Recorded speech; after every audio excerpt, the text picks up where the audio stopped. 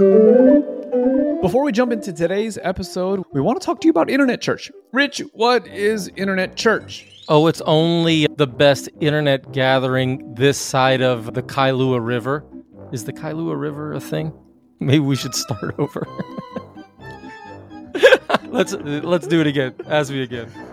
No, let's leave it in. Now let's talk about Internet Church. Internet Church. Actually, it's a thing we do every other Friday night where we all gather together, encourage the saints in truth. It's uplifting. It's edifying. It's just a time to gather for about an hour on a Friday night or day, depending what part of the world you're in, just to be encouraged by the saints. You think you would like something like that? Is the Pope Catholic? You bet your sweet bippy the Pope is Catholic. And Justin, Internet Church is all about gospel freedom. It's good. I'm trying to think of the follow-up question. I'm like, man, this thing is lagging. All right. Absolutely love it. So if you were to No.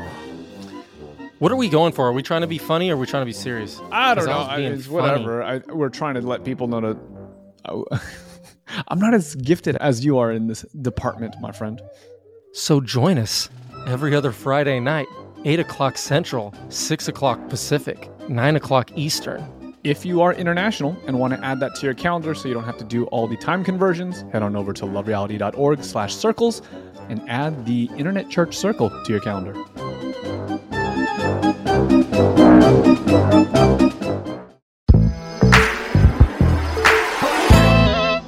Welcome back to The Move, where we're vibing through the book 10 minutes at a time. I'm your host, Justin Koo, and today's episode, we're talking about that time that Jacob and Pharaoh gone on a speed date. If you're wondering what we're looking at, Genesis chapter 47, verses 1 through 12. Has anybody called you out for being a liar, man?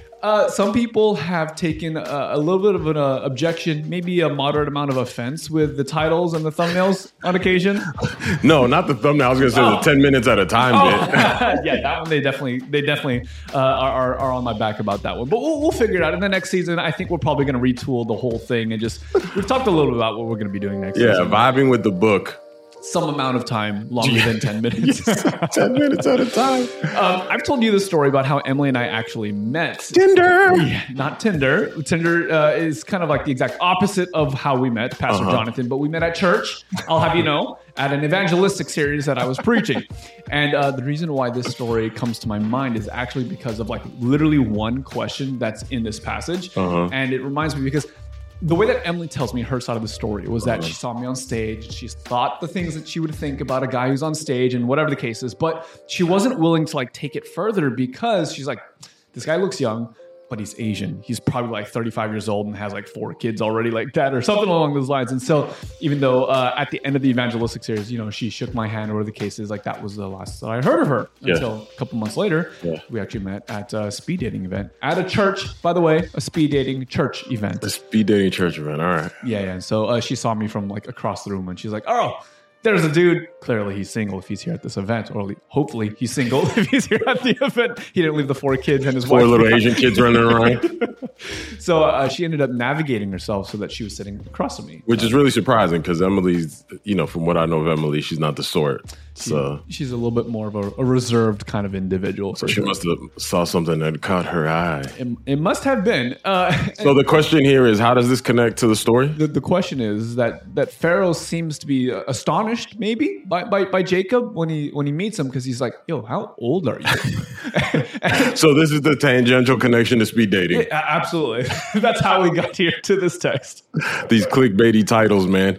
So, that's an interesting thing about him being 130 years old, right? Because he ends up saying that his days were short and that they were evil.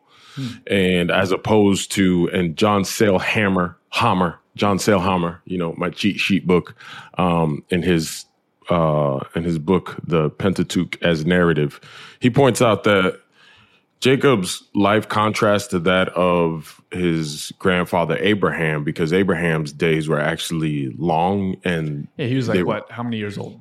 Multiple hundreds, right? Like 600, 800, something along those lines?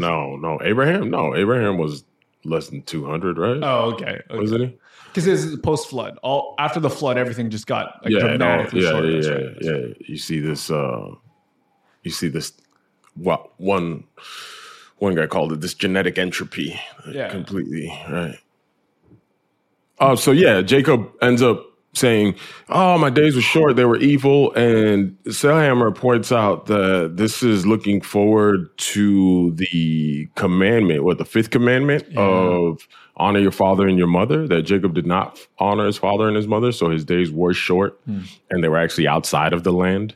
And so you have this sort of contrast that's looking forward to this commandment, but at the same time looking back to Abraham. And so Jacob is this linchpin, but Joseph also serves as this linchpin, this kind of hinge point where Joseph ends up being the blessing, the gateway by which Jacob can actually bless Pharaoh, which is part of the blessing that Abraham was stewarding, that he was going to be a blessing to others. Yeah. But it's really interesting that blessing comes by way of Joseph's ministry. Well, this is just interesting because if you read the text, like if you didn't read the header of this chapter, I think for me, the takeaway is like, dude, like Jacob and the family, Joseph and all of them, they made it out like real good. Like they got the best land, they get promotions and all the good jobs as long as he got the skills. Like Pharaoh is like really like doing it up. Like he's taking care of these people. But the way that the chapter, the biblical narrative is seeming to be shared, the title is Jacob blesses Pharaoh, not Jacob gets blessed by Pharaoh. Yeah, Jacob is actually the one who's stewarding the promise. And the way that the promise actually finds its way to Pharaoh is actually by his son, Joseph,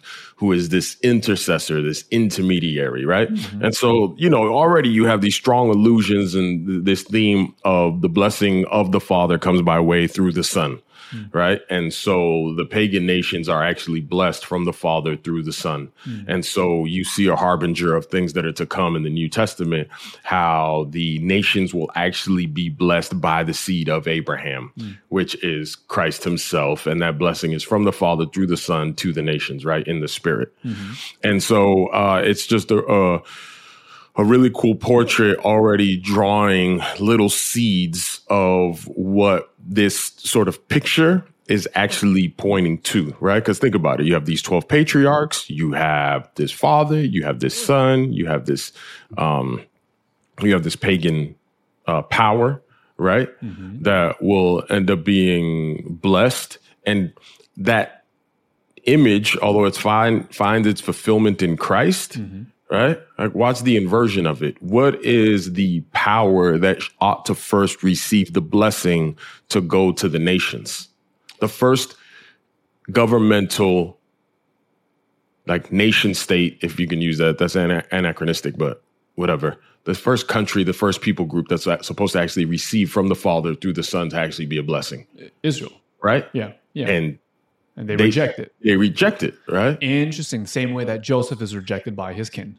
Exactly. But now the blessing goes from Joseph to the pagans, but Joseph is a blessing for his kin. Interesting. Because in him actually resurrecting, they still have standing. So some of the first people to receive the truth of the gospel are Gentiles. And even in that moment, the brothers are still somehow corralled into that blessing as well. Yeah, well, they're the root. I mean, sure, right? But in the sense that they initially rejected, but still, like, there's still redemption. Yeah. And then this is where you get to things like Romans 9-11, where Paul's like, "Oh, that I wish that my people, the people of Israel." And a lot of times you have this idea where the branch of Israel, right, that comes from the root, that they're like somehow snapped off, and then the Gentiles are grafted in. But that's not really the Greek language there. The Greek language is that somehow that the root actually has like a splice or a tear or a break, right? It's not completely clean off. Okay. It just has some sort of a fissure, and the Gentiles are grafted into that fissure there. And so that then both of them can grow strong, right? Oh, okay. So, but they're there because of that split. The Gentiles are there because of that split. So right here, you already see the first seeds of how the gospel is going to go forward through the intercession of the Son to the pagans, while at the same time, the patriarchs still have a blessing because of the faithfulness of the Son. Wow. Okay. So I'm curious from like maybe Pharaoh's perspective, and I don't know if there's any insight to this, but like, what's the reason why he's rolling out the red carpet to this like extent? Is this just another one of the cool ways that God is working to provide for his people? Is there some other additional motivation behind this?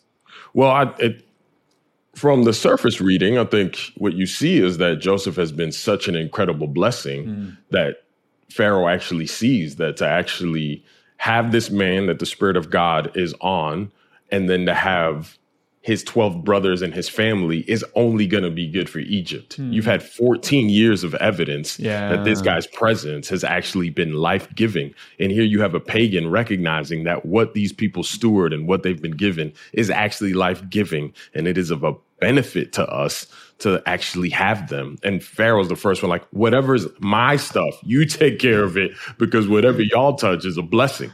Yeah. Right.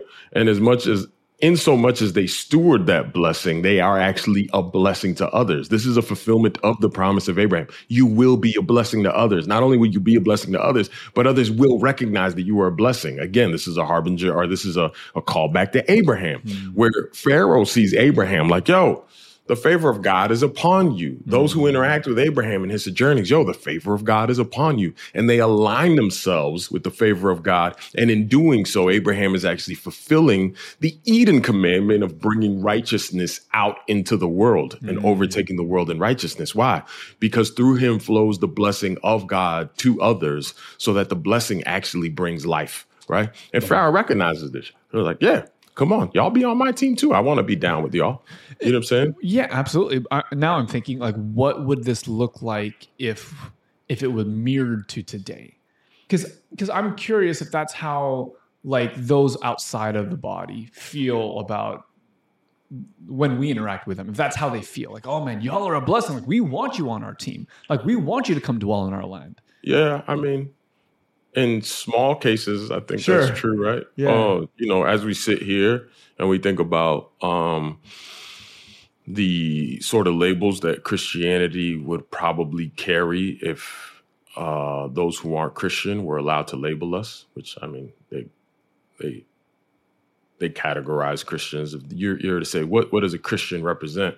I mean, there has been surveys on this, right? Yeah. I wish we had pulled some up, but usually Christians are not seen as life-giving, right? Yeah. They're seen as judgmental. They're seen as narrow. They're seen as right-wing conservatives, that not just because they want to conserve some sort of ideals about humanity and its relationship to God, but the right-wing sort of crazy. At least that's what the outside sees, right? Whether right or wrong. And so I think that we can learn something about the way Joseph stewards his life in front of a pagan, the way Jacob actually blesses the pagan, the way Titus tells us to obey the rulers, right? The same thing with Romans chapter 12. And that as Christians, we're supposed to be a blessing in and amongst, the pagan world. But America has a complex history with that, and so does evangelicalism and, American Christianity. But yeah, not try to get too far down that rabbit hole. But yeah, there's this declaration in Scripture that those who steward the promise are going to be a blessing. And have we dropped the ball in American Christianity in 2022? It's certainly just like right now, right? I think it's so interesting the way that this chapter is described by whoever chose to label the chapter, right? Because you read the chapter, it's like they're getting all the good stuff, but it's actually Jacob blesses Pharaoh. Yeah. And I think that's it is true that they receive blessing. Like, they're saved in this way from the famine. They're able to get food. They get this nice land. But the focus is on the way that they are a blessing to the world. And let it be known that this was Jacob's destiny. Like, Jacob was always destined to steward the blessing. Like, this is what was prophesied about his life. He intervened and made it harder than he should have made it. Yeah. But the workings of God still manifest. And this is what Paul is so, like, dazzled by. He's like, man, look how God works these things out, right? The majesty and the power of his thinking. Like, who can actually, like, who's equal to him in this way? Yeah. So that those who steward the promise are a blessing. They're going to be a blessing one way or another. God will see to it. I mean, we as believers can then decide whether we're going to be like Jacob, who takes it upon himself and just makes a mess of things in a way that he didn't have to, or are we just going to let this blessing flow, right? And sometimes we don't know that the blessing can flow because we don't believe that every single blessing is ours, right? Yeah. That's another thing, right? Blessed be the God and Father of Jesus Christ, who has blessed us with every spiritual blessing in the heavenly places, Ephesians 1:3. And so there's many lessons for us as Christians in this story about letting the blessing flow. There's many lessons about how Jesus intercedes on our behalf as the Son who mediates this stuff. There's lessons about being out there and actually, letting our light shine for the pagans. There's lessons about not being like Jacob and having our days be short and evil because we're not honoring our parents. So all of these lessons are instructive to us so that we could have our minds shaped to live according to the gospel truth. And I think that's why these stories are so powerful, because you can mine them at these deep levels. And we haven't even touched the surface, right? Like there's so many play on words that give us windows into the idea that God is trying to present. And maybe one day we should do that. I got a buddy of mine who does these deep exegetical studies. Ooh. And maybe we could take a passage and just show how deep even the textual play on words go in order to illuminate our minds. But these are some of the ideas that emerge. I think we have enough nerdy people following the move that would find that exciting. All right, well then we'll do it.